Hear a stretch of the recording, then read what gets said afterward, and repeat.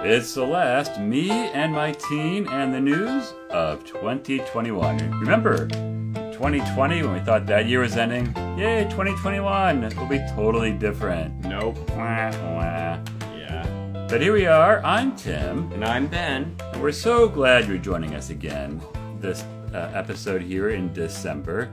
It's been a busy December, a lot of news, a lot of things happening in life. Ben has finished his first semester back in real life school, which he loves, right, Benjamin? Sure. Yeah. I'm still working from home, which I enjoy very much because the 0-minute commute is very nice. So, Benjamin, there's been a lot of news. Yeah. What things are catching your eye these days? Oh, man, where to begin? Let's see. I think we should start with, it's either the tornadoes or... Actually, yeah, let's start with the tornadoes. Yeah, that was really quite something. So, we used to live in Kentucky, fairly north of where the tornadoes hit. And we used to live in Missouri, across the river from where the Amazon tornado hit, a place we've driven through many times. So you saw the coverage, you saw the terrible stories, right? What kind of coverage did you come across as a teenager? A lot of it was about a candle factory. Yeah. Where a lot of people died and a lot were injured because they didn't go home when there were tornadoes. So, well, to be fair, generally standard policy at a workplace is it's safer to go to the safe zone than to get out on the roads in the middle of tornadoes. But they probably weren't building safety plans for a 200-mile-long tornado. yeah, I definitely think, it's just a tragedy through and through. And I've never heard of tornadoes in December. Oh, they're not that uncommon, actually. Yeah. I've never heard of it being like 60 degrees in December. That's...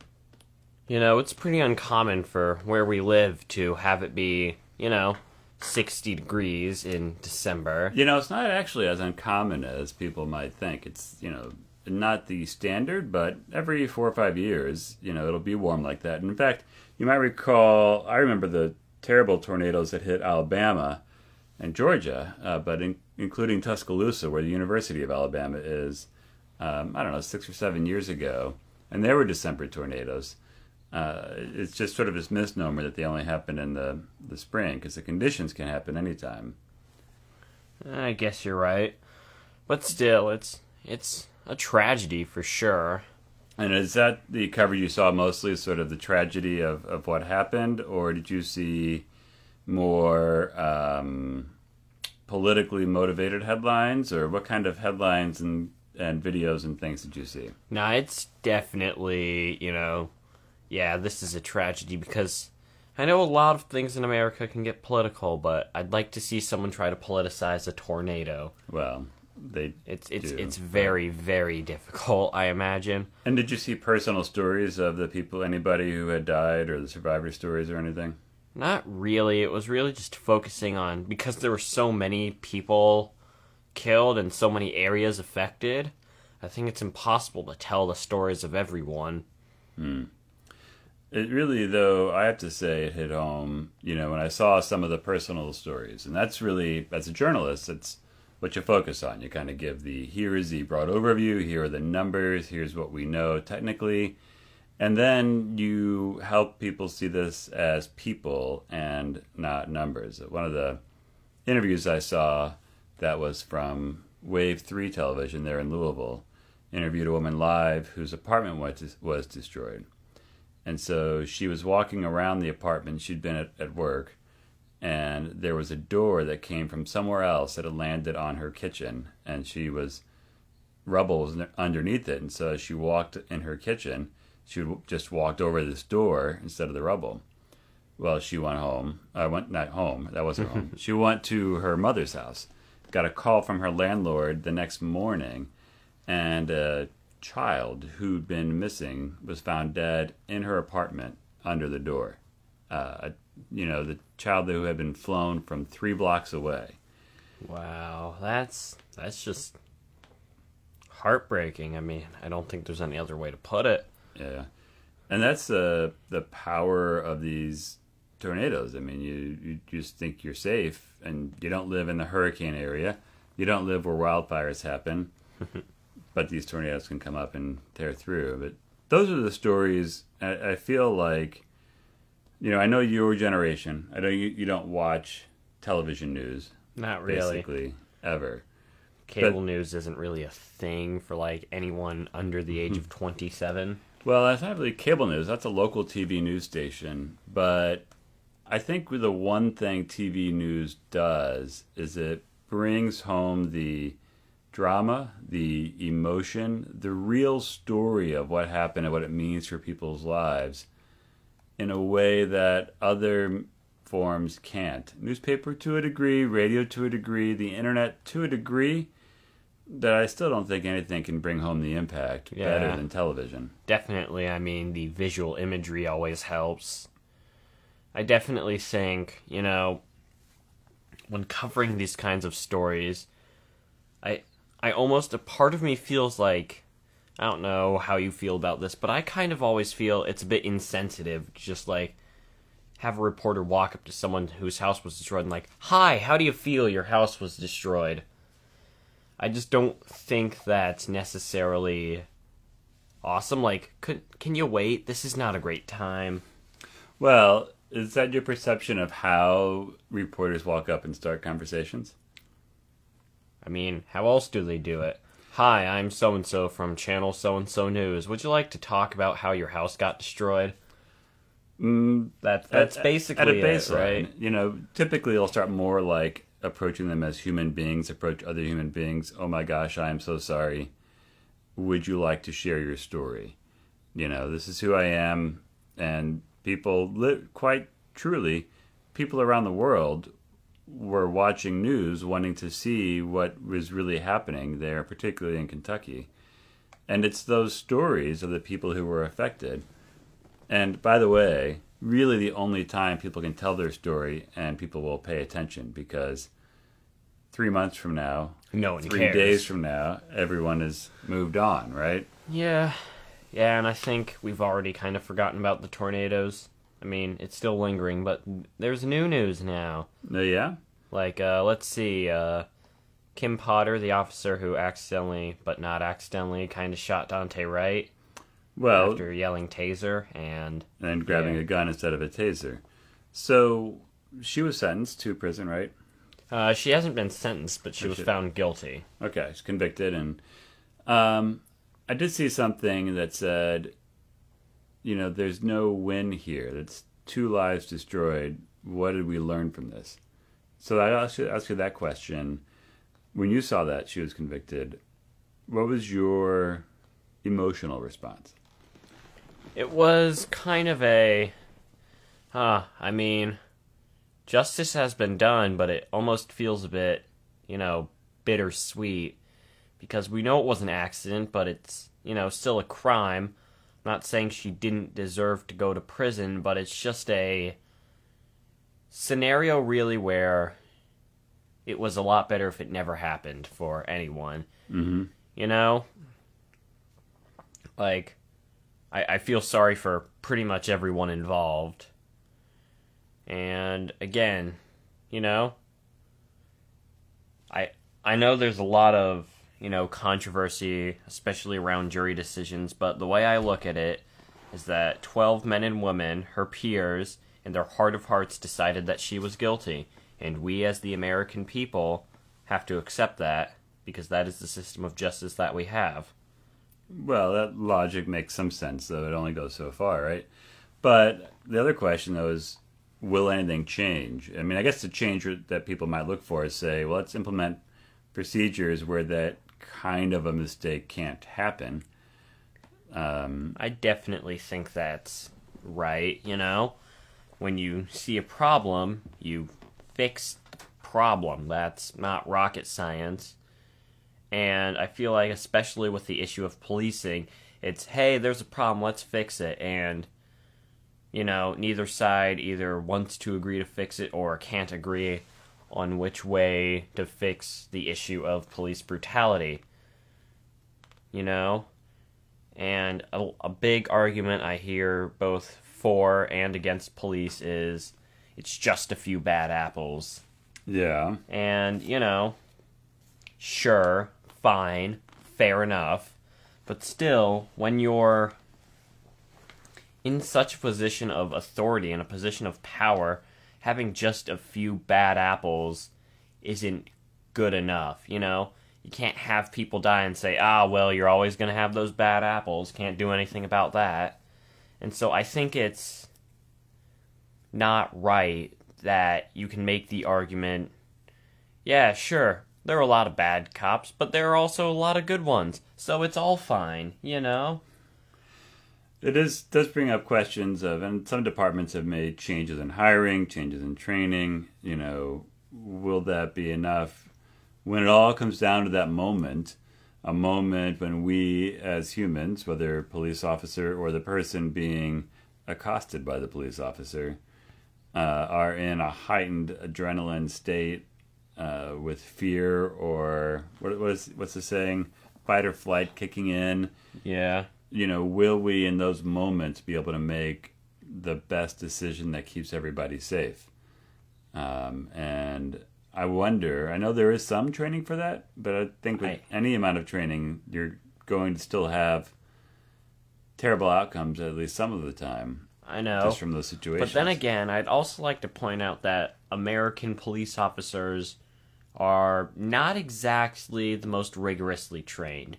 For example, let's take a country like Germany. Germany, to become a police officer, you have to get a 2-year degree.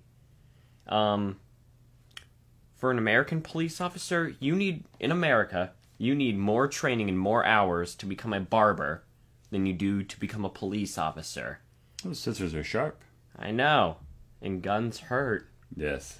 And tasers. And I definitely think that the problem isn't... I think there are two ways to go about the problem. The first is to reform the justice system as a whole, because I don't think police are necessarily a problem, they're just a symptom of the problem. The fact that they're put in these positions because they don't have any training of how to deal with this is kind of a problem in itself. And secondly, I think, again, a lot more training and better policies to make sure that if there are bad apples, that they can't get hired, and to correct behavior and more discipline for officers, and to hold them to that same standard as normal citizens. Or, you know what? Honestly, I'm fine with holding them to a higher standard than normal citizens. Well, we don't pay them at a higher standard compared to other positions. Yeah, but we also give them a gun and say, go protect and serve. I think the, authority that comes with that, police can't effectively do their job if there is no trust if there's no trust from the public. And right now, there is no trust from the public.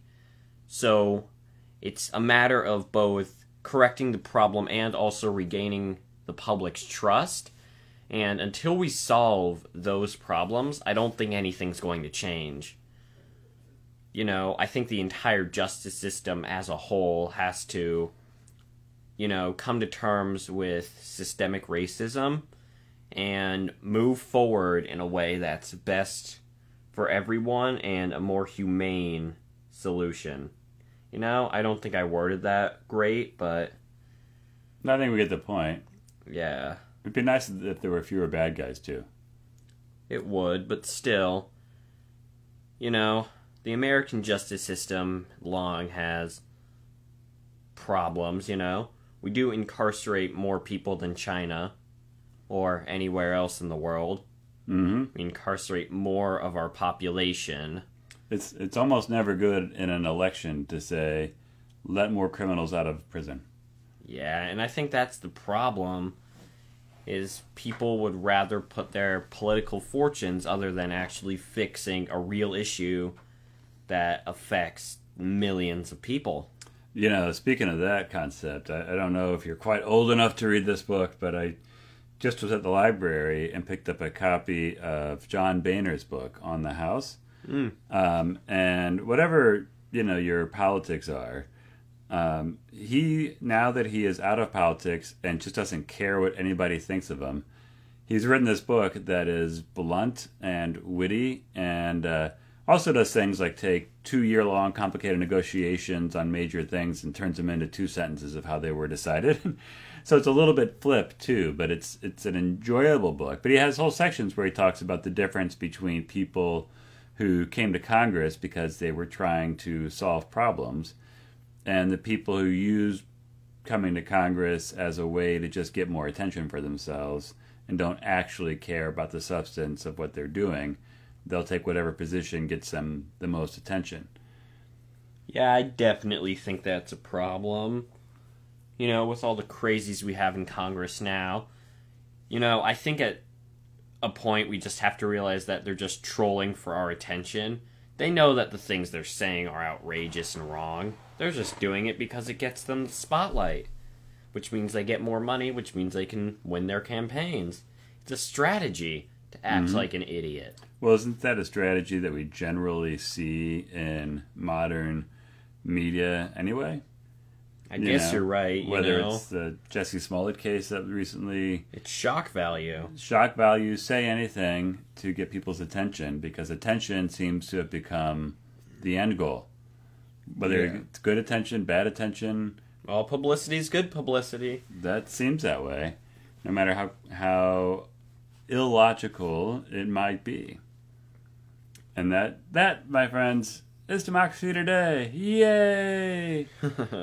Speaking of democracy, I know you were quite upset. We were talking the other day about the Build Back Better bill not passing. Yeah. What bothers you about that bill not passing? It's just, I think it's just general frustration that Congress can't ever do anything but fight. I mean... Back to what we were talking about. We've had this group of opposition that says it's better that nothing get done, and then complain about nothing getting done because they stopped it from getting done. Yeah. And I definitely think that, with the bill right now, it's stalled in the Senate because Joe Manchin doesn't feel like it. Yeah. So I definitely think with hyper-political polarization, it puts all the power of the American federal government into, 3 people's hands. Like, a few key moderates can completely shape the national discourse on politics. And I think, is that how democracy is supposed to work? Are we supposed to put that much power in the hands of 3 people? Personally, I argue not. But on the flip side, let me ask you this. How many senators voted against the Build Back Better plan? 50? They haven't actually voted on it yet, I don't think. 51, right?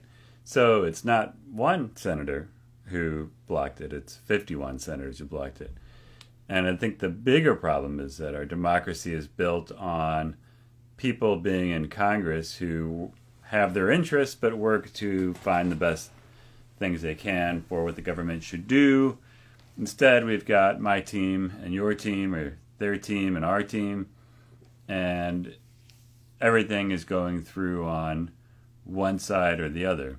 Yeah, and I definitely think that's probably the biggest downside of two-party politics. It's, it turns it into kind of like almost like a sports competition, my team versus your team. Right. With a multi-party system, compromise is almost like a daily thing. You have to compromise with the other parties and form a diverse coalition of many beliefs in order to get the bills passed that you want. Here it's like, you've got one party or the other. Don't like them, too bad. And how much was this Build Back Better bill for? I forget. It was like $1.2 trillion? Yeah, somewhere around there. Which is a lot of money. Not really. You would think that for that amount of money, you'd like to have some sort of agreement on both sides, right? It's like a year and a half worth of the military's budget. Really, it's not a whole lot. The military, by the way, did you see this news? Has developed a vaccine that may be effective against any COVID and any SARS. I have not seen that. I'm surprised it isn't getting wider play. The first thing, the thing they came out with that said that there's an announcement expected in a few weeks. This vaccine they've been developing at Walter Reed, and that it would be effective against any COVID, any SARS. Now they say a wide array of COVID and a wide array of SARS because they have to test it against every variety first to see, but it has that potential, some kind of different kind of vaccine.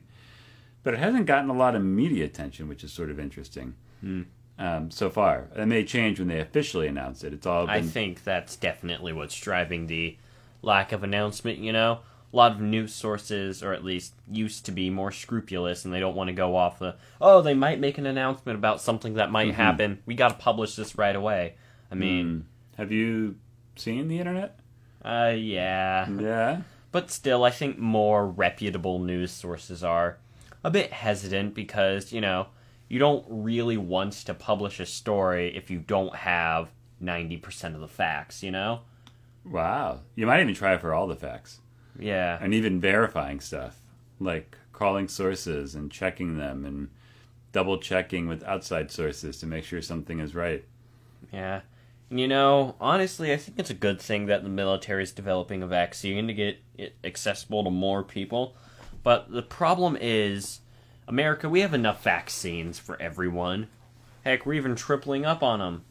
And the thing is, it's not the fact that we don't have vaccines. That hasn't been a problem since, like, April. Yeah. I think the problem is that there's still a lot of misinformation and a lot of hesitancy. Yeah, sure.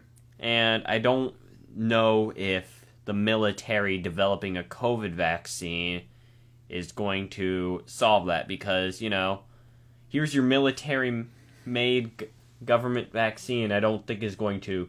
Again, it's probably perfectly safe and fine, but still, among conspiracy theorists and skeptics, it's really not going to convince them. What?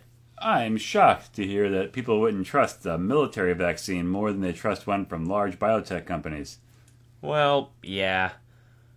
I mean, to be fair, the U.S. military has done less than reputable things over the years. Cough, cough, all of Latin America. Well, no, that wasn't... They were just following orders. Yeah, sure. Right? That the whole Monroe Doctrine and all that. Uh-huh. Yeah, sure. Fair enough. Yeah. Teddy Roosevelt, by the way. A lot of folks might think that some of those interventions on behalf of the United States were not really great, but people love Teddy Roosevelt. So it just shows you the power of personality is more important in America, and always has been, than the power of politics. Of course, because people don't want boring facts read by boring people with a boring voice. Why do you think Trump won? It's because Hillary Clinton has had the, personality Benjamin, don't even. I'm going to say mashed potatoes. Benjamin, which is just simply not she's true. a lot less charismatic than Donald Trump. Okay, that's fair to say. We can at least agree on that, and I think it plays into the, again, going back to the two-party system, where when you only have these two monoliths of parties... Right. It's really hard to stand out from that. Well, if you have a whole lot of smaller parties, there's a whole lot of different leaders and different opinions.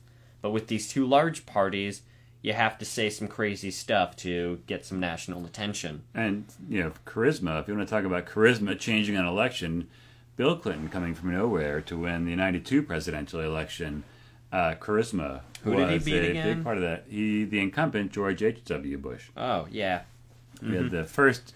economic slowdown in 12 years, and that was enough to knock that along with Ross Perot. But that's a story for another day. Uh-huh. Speaking of days, so one of the things that we like to talk about in this podcast is what it's like to work in news. I worked in news for over 20 years. Actually, before you get to that, all right, about the news, this is actually on the topic. Did you hear that Chris Wallace left Fox? I did. He's going to the new CNN streaming service. And with that, the last fig leaf of Fox's impartiality has been removed. Now, that is not true. There are still many fine journalists at Fox TV. Name one. Well, I don't watch the reporters much anymore. Exactly. It was only Chris Wallace. No, among the show hosts, that's perhaps a little bit different.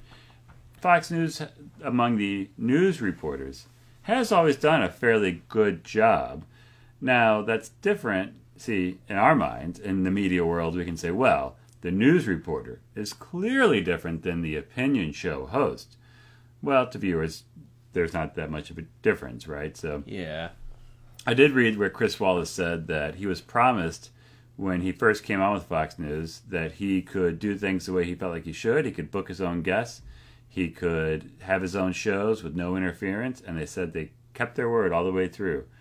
It never stopped him from doing what he felt like was good journalism. And I don't know how I didn't know this. I didn't realize that he was the son of Mike Wallace, the longtime CBS 60 Minutes journalism star. So talk about a legacy of strong journalism, and it's changed this country. Of course, I do think his show definitely was very rigorous journalism. I think it was definitely as impartial as you could be on a Fox show. Did you watch his show? Not really, but, I mean, they got him to moderate the presidential debate. Yeah. I'm pretty sure that's, like, the highest honor a journalist can get at this point. I don't know. I did interview Willie Nelson on his tour bus. That was a pretty high honor. Who's Willie Nelson? Oh, my gosh. Exactly. That's just terrible. Yeah. Mm-hmm. Lots of people have interviewed Willie Nelson. It's not much of an accomplishment. It's an amazing accomplishment and a true highlight. Okay, who else have you interviewed? Well, there was that Barack Obama fella when he was a state senator, and then Claire McCaskill. Wait, you interviewed Barack Obama? Yes, when he was a state senator running in the Democratic primary for the Senate seat in Illinois. Ah. Yeah.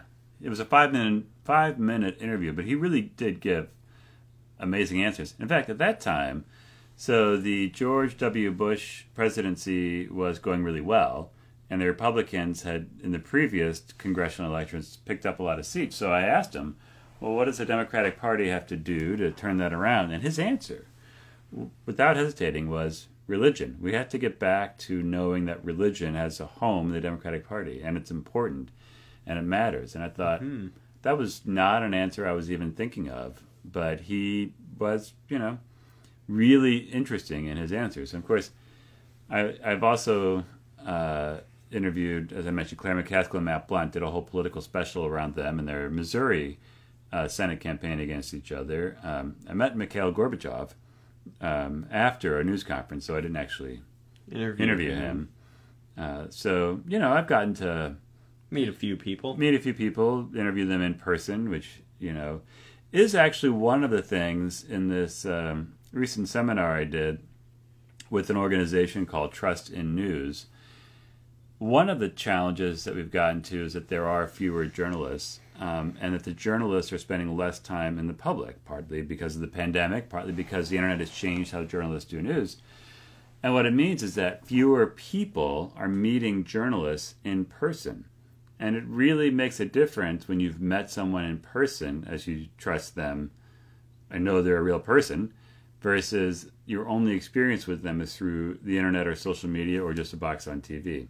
And that's one of the challenges we have today, is that people who are in the media are often so far detached from personal contact with everyday people that there becomes a barrier that is easy to manipulate there and make it easier to not trust them. It makes them come off like all high and mighty, like, that it looks like they know better than everyone else and that the rest of them are just unwashed masses of peasants, Media's always telling us what to do, right? I guess, but I think that's a general thing, especially among the public, that the media is just a bunch of these snobby, college-educated journalists who don't really understand how the world works. Ah, yes, how the world works. And I definitely think that trust in the media is key to a democracy. I mean, we've seen, especially in other nations across the world, when trust in the media goes down, that's just the gateway to dictatorship. That's how Myanmar, India's starting to go that direction. And so that's why it's really important that, people trust in the media. And, there's a difference between people trusting in the media and the media being worthy of trust. True. And both those things need to happen. And I think we're struggling with both, People don't trust in the media. And the media, there's definitely...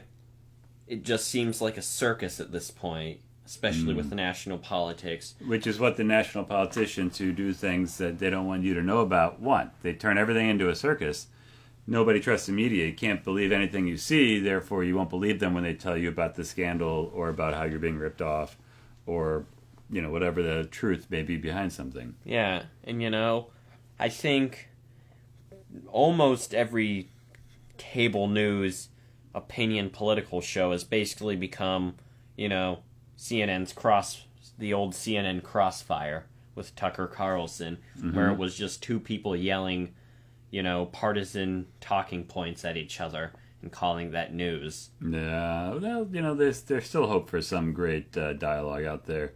Hey, let me ask you this question. Christmas morning. Yeah? In the city of Philadelphia, this used to be true, I don't know if it still is, the number one morning show, highest rated morning show on Christmas morning. Can you guess what they showed on that television station Christmas morning? Something Christmassy, like a tree? I don't know. Wow, that's a really good guess. They showed a continuous loop of a Yule log burning for a couple of hours and played some music underneath it, or natural fire sounds. And people would turn that on and they'd have it going Christmas morning while they opened their presents. It was brilliant and wonderful and community-oriented. And I've always a great story. But a Christmas tree, that's a really, really good guess. Have I told you this story before? No. Are you sure? Yes. Wow. I mean, if it's on Christmas morning, it's probably something Christmassy, Well, I have to imagine. You will find all across the country there are journalists working Christmas morning, bringing hours of live news coverage to everyone, right? And I've been there. News is a 24/7 deal, especially television news. Whether it's 2 o'clock in the morning on a Saturday or 3 in the afternoon on a Wednesday, news is always happening somewhere, and there's always somebody working. And so people tend to think, I've talked to anchors who've done this, they think about, that poor anchor on Christmas morning having to work. Well, it's not just that anchor, it's the reporter out in the field, that there's a reporter, the photographer, the people running the studio cameras, the teleprompter operator, the technical directors, the producers creating the newscast, and then usually there's other people as well, depending on how big the staff is. Now, today's technology, you can have a smaller staff, but you still have a staff of people all working on the holidays. At least like 15 or 20, right? You can do it now with as few as like 6 people in the building. Used to be more like 10 to 15, but that's depending on how big it is. And there's always this problem, especially as managers, you're like, well, we want to reward the people working Christmas with some way, but then you've got to figure out a way. It's like, okay, well, we'll send them food. Well, now you've got to find somebody and make them work on Christmas to cater in. Or just, like, pay them more money. Well, that too. But that doesn't feel like Christmas to give them more money. Yes, it does. I'd love for my Christmas gift to just be like, here's an extra $1,000. That'd be the greatest present I ever got. $1,000. Yes, well, that would be a first in the media world for that. But it is also a conundrum in some sense because it's Christmas Day, right? So you want to do news that people watch, but if you're just like, hey, it's Christmas, so all the stuff that happens every Christmas is happening again, and we're going to talk about it for 3 hours. Maybe there's some weather. Can we talk about the weather? Oh, no, it's 40 degrees and stable and clear out, and nothing is changing. Yeah. Okay, what else are we going to talk about for 3 hours? Well, hey, it's Christmas. Yeah. And those are the good years because the bad years are when bad stuff happens on Christmas. There was one year when I was working in Louisville, terrible story Christmas morning. It was a fire at a really big, nice house, well-known family that the grandchildren were visiting, and a space heater had gone and caught fire, and half the house burned down, and that was the half where the children were. It was a terrible story Christmas morning. And so then you're in those situations where you suddenly go from, hey, it's Christmas, we're going to have a nice, happy newscast talking about Christmas, to 3 hours of like, hey, I know you're all celebrating Christmas, but we're going to talk about this terrible tragedy for 3 hours because it's the news. And it can be really hard, and hard for the journalists, too, and hard to figure out the right way to do things with that. And again, I think, on days where stuff like that happens, I don't really think that people want to watch that. So, it's not going to be like, hi, it's Christmas morning, 12 people died. Merry Christmas. Well, you just do it straight news. You sort of forget about talking about the Christmas things, and just kind of do it as news. And here's but it is. Yeah, but who? And because people, do the news now. Of course, a lot of people are watching the news, and so there's a large outpouring of support to try to help that family. Plus, cautionary tales for how it happened, so people could avoid tragedies for themselves. That's why the news matters. The news only matters if it gives you information that you can use to make a difference in your own lives or in the world. But anyway, so that's a little bit quick look at what it's like to work Christmas and to figure out the holiday schedule, whether it's New Year's or... And then it's also different if you are of a non-Christian faith, working on the Jewish holidays and how to arrange schedules for that. It's always... an interesting scheduling challenge, but also an interesting challenge to figure out what is the right level of staffing for these days. How much do we need to have in? Do we just get by on the bare minimum? Or, some stations will run programming instead of news, which is also nice. Yeah. But even when they do that, there's still a master control operator sitting in there, making sure it all runs smoothly. So next time you're watching TV on Christmas, think about the people sitting behind the camera who are working away there. True for New Year's Eve, New Year's Day. I guess that's true for really any job, isn't it? Well, yes. Also be nice to your gas station attendants. They've got to work holidays too. I guess. We take them for granted. But, they have lives and they'd rather be somewhere else. But they're there dealing with you to make sure you have gasoline and Fritos. Yep. Anyway, sponsor time. Yes, this podcast is sponsored by Post, by Futuri Media. We use Post to post this podcast and distribute it. It's the leading podcast platform for broadcasters across America. If you've thought about starting a podcast, or if you have a podcast, want to make sure you're getting the most out of your podcast software in reaching your audience and advertising, and in any need you might have to connect with those who want to hear your content, make sure you check out Post at futurimedia.com. Well, it's been a lovely 2021. Can't wait for 2022. I'm sure it's going to be awesome every single day. Oh, yeah. Quick fact, the original Doom games take place in 2022, so that's going to be cool. Rock! Yeah. That's me making Doom sounds. I used to play Doom on the original games.